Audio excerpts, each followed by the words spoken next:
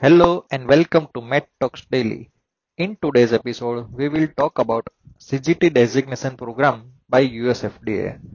Let's explore how the FDA introduced a transformative policy aimed at attracting generic manufacturers to enter the market where there are shortages of drugs and a lack of generic competition.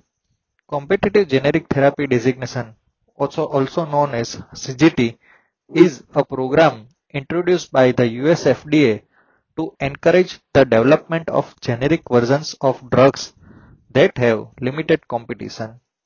This program aims to improve patient access to affordable medications by expediting the review process for certain generic drug applications.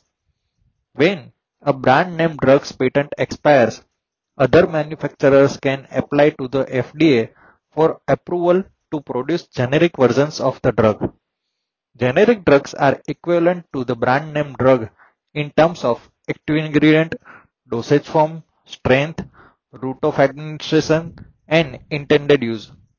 However, sometimes certain drugs don't have many generic alternatives due to various reasons, such as complex formulations, limited market size, or manufacturing challenges. This can lead to high drug price due to lack of availability. To address this issue, the FDA introduced the CGT designation. Drugs that qualify for CGT designation are those that have inadequate generic competition despite there being no blocking patents or exclusivity. The CGT designation is meant to incentivize generic manufacturers to target these drugs and increase competitions. Manufacturers of generic drugs that receive the CGT designation enjoy certain incentives, including the FDA reviews CGT designated applications more quickly, aiming for a shorter review time compared to standard generic applications. Priority review. CGT designation applications are given priority, meaning they receive faster review and decision making by the FDA. Let's see an example. Let's say there is a medication called Medix that is widely used for a specific medical condition.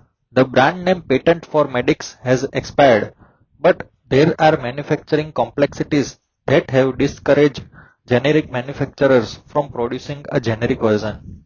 As a result, there is only one generic option available, leading to high prices. In this scenario, the FDA might consider Medix for CGT designation. If it's designated as a CGT, generic manufacturers interested in producing a version of Medix will be able to enjoy these incentives mentioned earlier.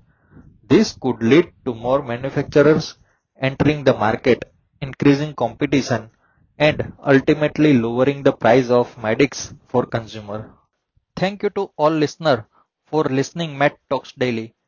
Med Talks Daily is now exclusively available on Spotify, Apple Podcast, and Google Podcast. If you really like this podcast, please like, share, and follow us.